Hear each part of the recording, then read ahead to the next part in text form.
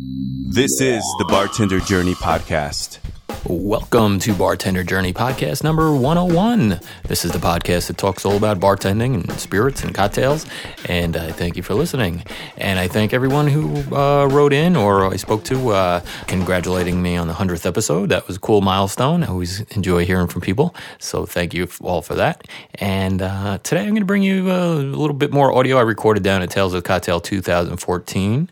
I had a chance to chat with Julie Reiner, who's a very successful bar owner in New York City, and she was involved with the Flatiron Lounge and now is the proprietor of the Clover Club in Brooklyn. And she's a very influential person in the cocktail scene in New York and throughout the country, really. So that was cool talking with her.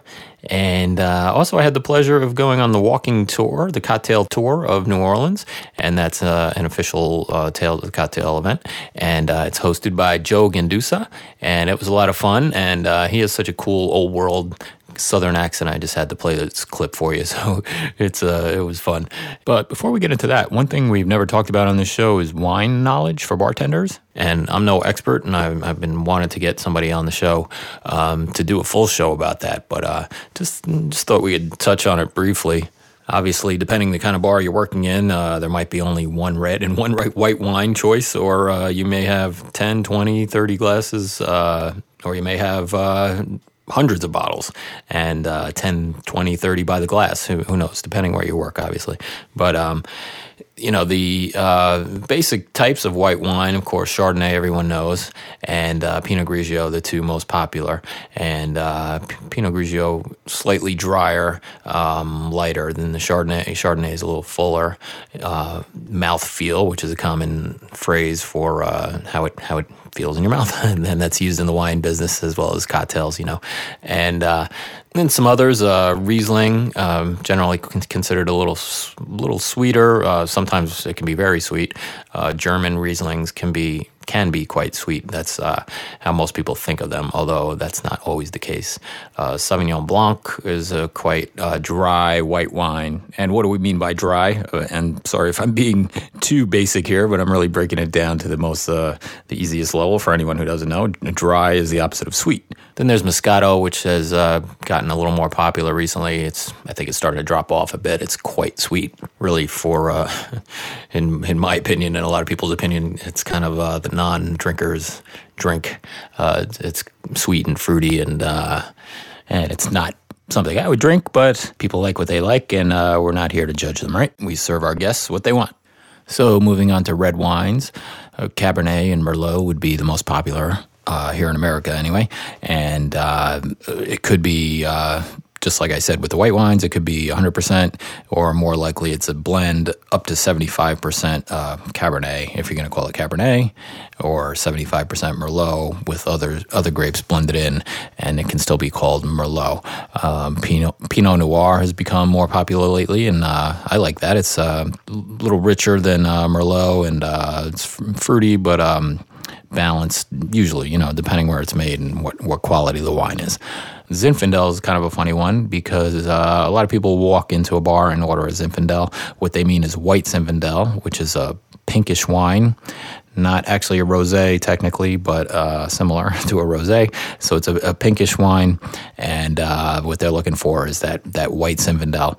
A true Zinfandel is a very darkly colored red wine, peppery taste, and that's not for the beginner wine drinker. It's good stuff generally. But again, people will order a Zinfandel. Usually what they're looking for is a white Zinfandel. And while we're talking about Zinfandel, let's talk about the pronunciation of Zinfandel for a second. In my opinion, it should be Zinfandel, not Zinfandel. I don't know. Some people pronounce it really strangely. Zinfandel. I don't know. I try not to be too judgmental on this show, but that one drives me a little crazy. Depending where you are regionally, maybe it's correct. I call it Zinfandel. Let's leave it at that. So all those wines I just mentioned are named for the grapes that they were made from. For instance, Merlot is a certain varietal of grape. The wine may not be 100% Merlot. It may or may not, but it has to be at least 75% Merlot if they're going to call it a Merlot. And that's American wines we're talking about now. And that's the way wines are named in America by the grape, generally, not always. But in Europe, wine is traditionally named for the region that it comes from. So, for instance, you've probably heard of Burgundy and Bordeaux. These are regions of France. They're large regions of France, and there's sub-regions within that. But the wines of France are almost always a blend of grapes. You'll rarely see a wine made in Europe made with 100% of one grape, but, there's always exceptions. And as a rule of thumb, and this is totally oversimplified, but take from it what you will. Burgundy will generally contain more Merlot. Bordeaux will generally contain more Cabernet Sauvignon. Every wine's going to be different, but the point I'm trying to make here is that as a general rule, if somebody's asking you about it, you can sort of safely say that a Burgundy is going to be more in the style of a Merlot, and a Bordeaux is going to be more in the style of a Cabernet Sauvignon. And just to finish up our very brief and generalized discussion about wine, moving on to glasses. Generally, you'll have two different glasses. A red wine glass is more of a bowl shape.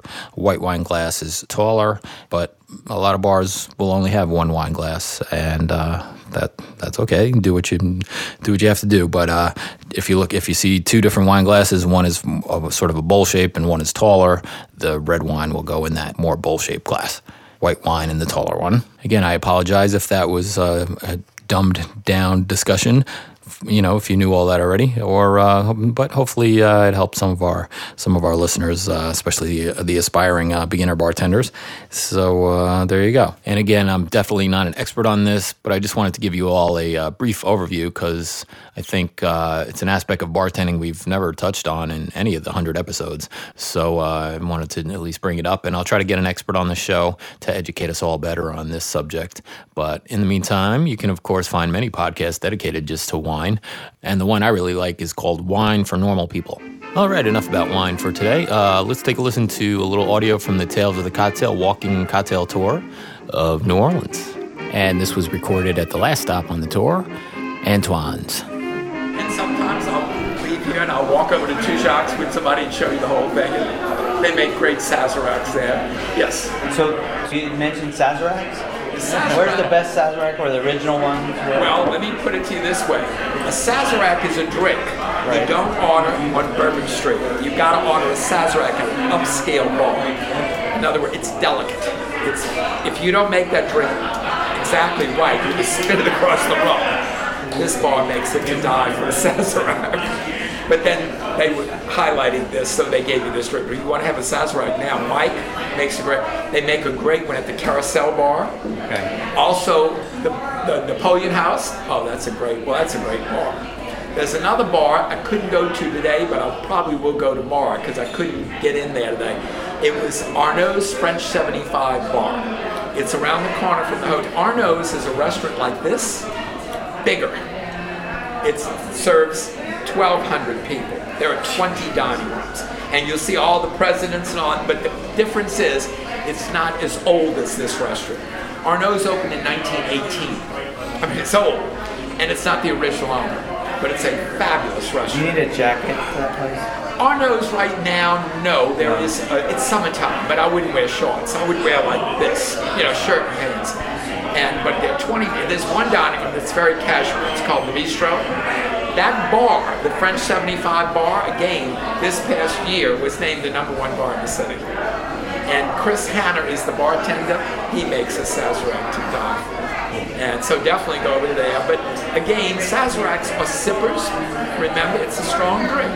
Men loves it. If you want to really, it's a man's drink, really. But it's a great drink. But Mike, the bartender here that made these drinks, he's a very good bartender. It's supposed to be served in a rocks glass, yeah? Yes, definitely served in a rocks glass. That's why I didn't want you to order that and we're going to put it in a Go Cup. No. Well, the reason I asked, because I was served one last night in a martini glass, and I was... A Sazerac in a martini glass? We do one. Where the hell did they do that? What bar was this? I've never heard of this. It was a restaurant. I won't mention the name. Oh, okay. Did they put one rock in it here? No ice. No ice. Now, it's chilled. Yeah, it was chilled. They chill it in ice, but they strain it into the rocks glass. But what made me laugh one time, I ordered it, and a place on Bourbon Street. I thought it was a decent place, and it was with crushed ice, and I went, "Oh, what the hell are you serving?" No. You have the And the garnish is orange or lemon? It's a lemon peel. It is they lemon. rim the Lemon edge peel. and they drop it in the glass. Right, okay. But as you sip it, you're going to smell the anise. They've coated the glass with the absinthe or the herb scent before they strain it into the glass. But it's history. I always say that's history in a glass. We like to think of it. Now, people will. I don't want you to misunderstand. People will argue about that story of the original Sazerac. All right. I always like to say that's our story and we're sticking to it. But there have been mentionings that actually before Mr. Peychaud, there was a drink in New York somewhere that they called a cocktail. Yes. I don't know. What I will tell you this, the story that I told you, maybe it's become all the famous bartenders from all over the world, they agree with us. It's our story. So I can only tell you some of the famous bartenders created in New Orleans. It's the Sazerac. So I don't want to argue with you, but because some people will say that's not true. But Tales is here. We have bartenders from all over the world. They love the story. If there's one bartender you have to meet while you're here, he's Dale DeGroff. He's King Cocktail. Dale is probably the most famous bartender in the world. He helped us create Tales. He's here. And he's got a magnificent book in the bookstore. It's called The Craft of the Cocktail. Now, my book is also in the bookstore.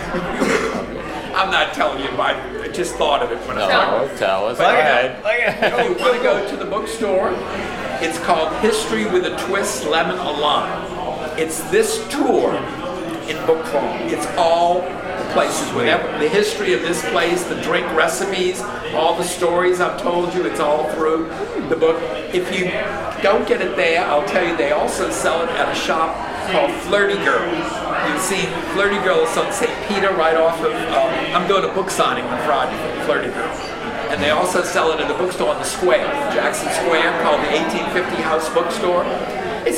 People love it because they've taken the tour. It's all the stuff, not just the 3 that I took you to. It's all 16 stops on the tour, plus the history of the cocktail. Anne wrote the foreword, Anne Tournament. And if you get the book, it's going to tell you how all this happened, how Tales came about because of the tour, and how we came up with all these ideas to do this. So it's kind of an interesting book. My book is on a spiral. I think it's $12 or $14. I don't know. It's because I don't do it. But it's not expensive. And Dale's book is a beautiful hardbound cover. But I hope you all enjoyed this. I love this. Cheers. All right.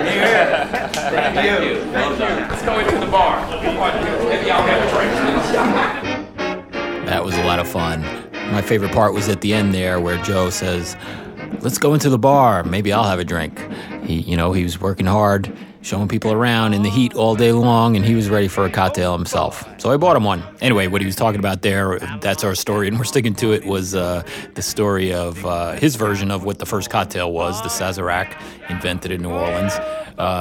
Dale DeGroff and David Wondridge would tell a different story about how the cocktail was invented in New York, but this is a fun story nonetheless, and who knows. David Wondridge will also tell you finding the history of drinking in bars and things is always a little tricky because everybody was drinking and memories are foggy and things weren't written down. But anyway, here's that story from earlier on the tour, Joe talking about the first Sazerac cocktail. He talks about Mr. Peychaud, who still today there's Peychaud bitters, and he was a druggist or a chemist. He would make up medicines to cure all your ills. And so one of his medicines was what turned out to be bitters. Here's Joe again talking earlier in the tour. His name is Antoine Peychaud. Very famous name here in Louisiana. Mr. Peychaud, of course, think about this. In the evening, all of his buddies, his French friends, the men, would stop on their way home from work. And they'd talk about business, and Mr. Peychaud decided, being nice, poured all of his buddies a little cognac. And they'd sip cognac and talk about the day, and this is when he changes history.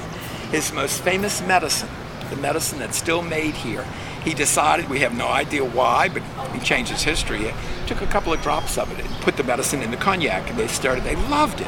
Nobody had ever done that before. Now, the medicine is bitters. We think of bitters as going into drinks. This is where it all begins. All right, so next we're going to talk to Julie Reiner. This is a portion of the interview I did with Julie for Tales 365. I'm running a podcast for Tales 365 members. You probably heard me talk about that before.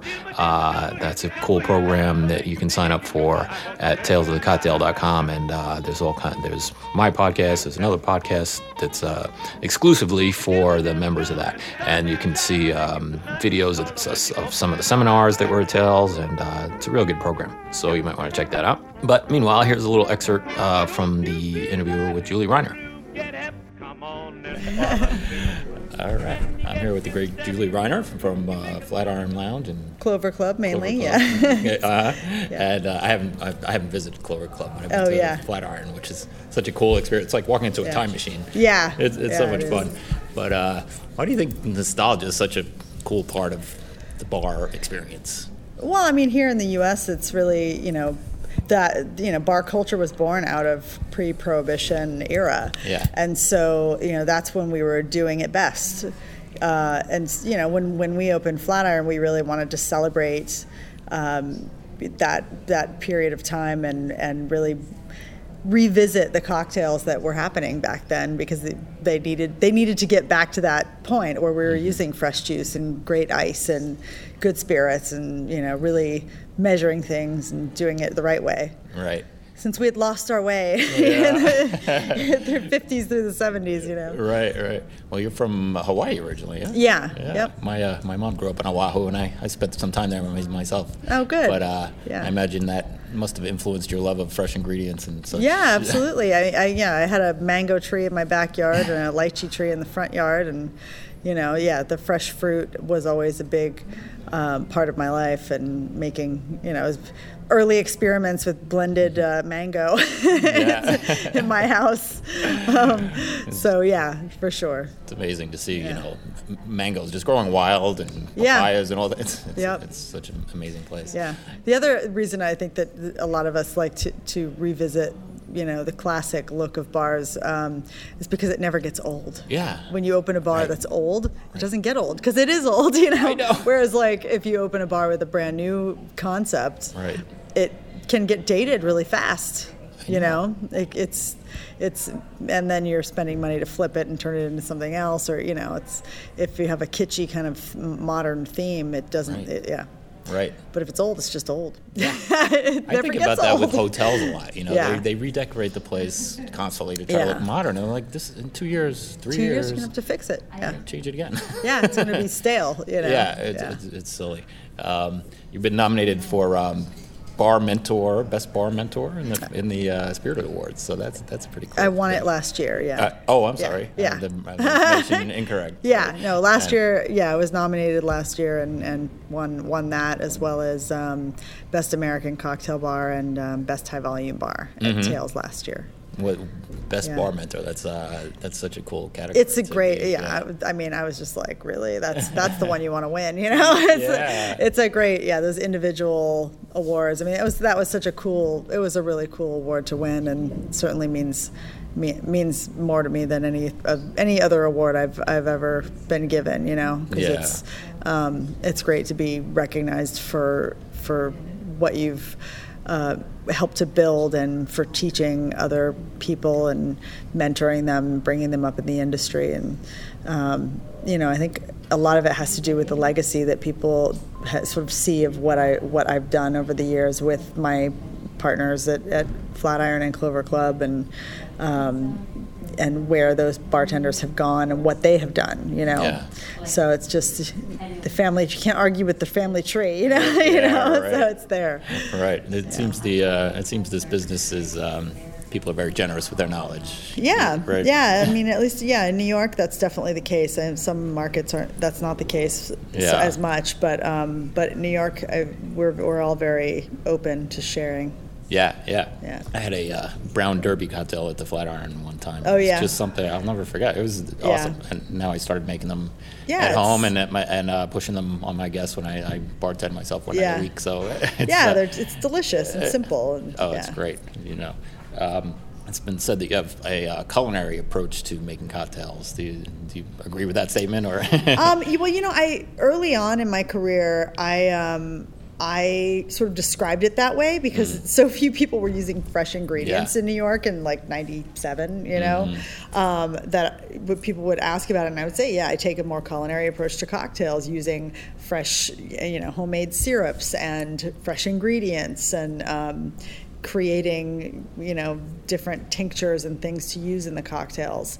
And it was the easiest way to explain what I was doing back then. Because, it doesn't seem like that long ago, but, in 1997, 98, it was sour mix on the gun and cranberry juice in New York, you know? And there's still so much of that outside of the city. It's crazy that it was just like, wow, fresh juice, but that really kind of was how it was then. What do you think bartenders that work in, let's call it a typical bar that still has sour mix and cranberry juice on the gun, what can they do better? Talk their owners into fresh ingredients. Owners is so it's resistant. Hard. A lot of them are because they just don't understand it. I remember working in a bar. It's funny because I filled in at a bar that a friend owned, and that was the case. And I ended up like muddling lemons all night long because I couldn't bear to give people shitty drinks. Right. So I was like muddling lemons and so that I could get some fresh citrus, into a drink. But that's it. It's like all you can do is sort of help to educate if the owners are not bar cocktail people, make them a drink with the sour mix on the gun and make them one with lime juice and let them taste both and decide. Once you have it, it's hard to turn around and go back. So that's true. Any other advice for let's say young bartenders trying to get into the business? It's learn everything from the bottom up. I feel like a lot of the young bartenders are so eager to be a bartender that they don't, it's like bar back for a year. Cocktail waitress, do other jobs so that you can watch and learn and see what's happening before you actually get behind the stick and touch a bottle. Learn everything, read everything. Even back of the house taste stuff, right? everything.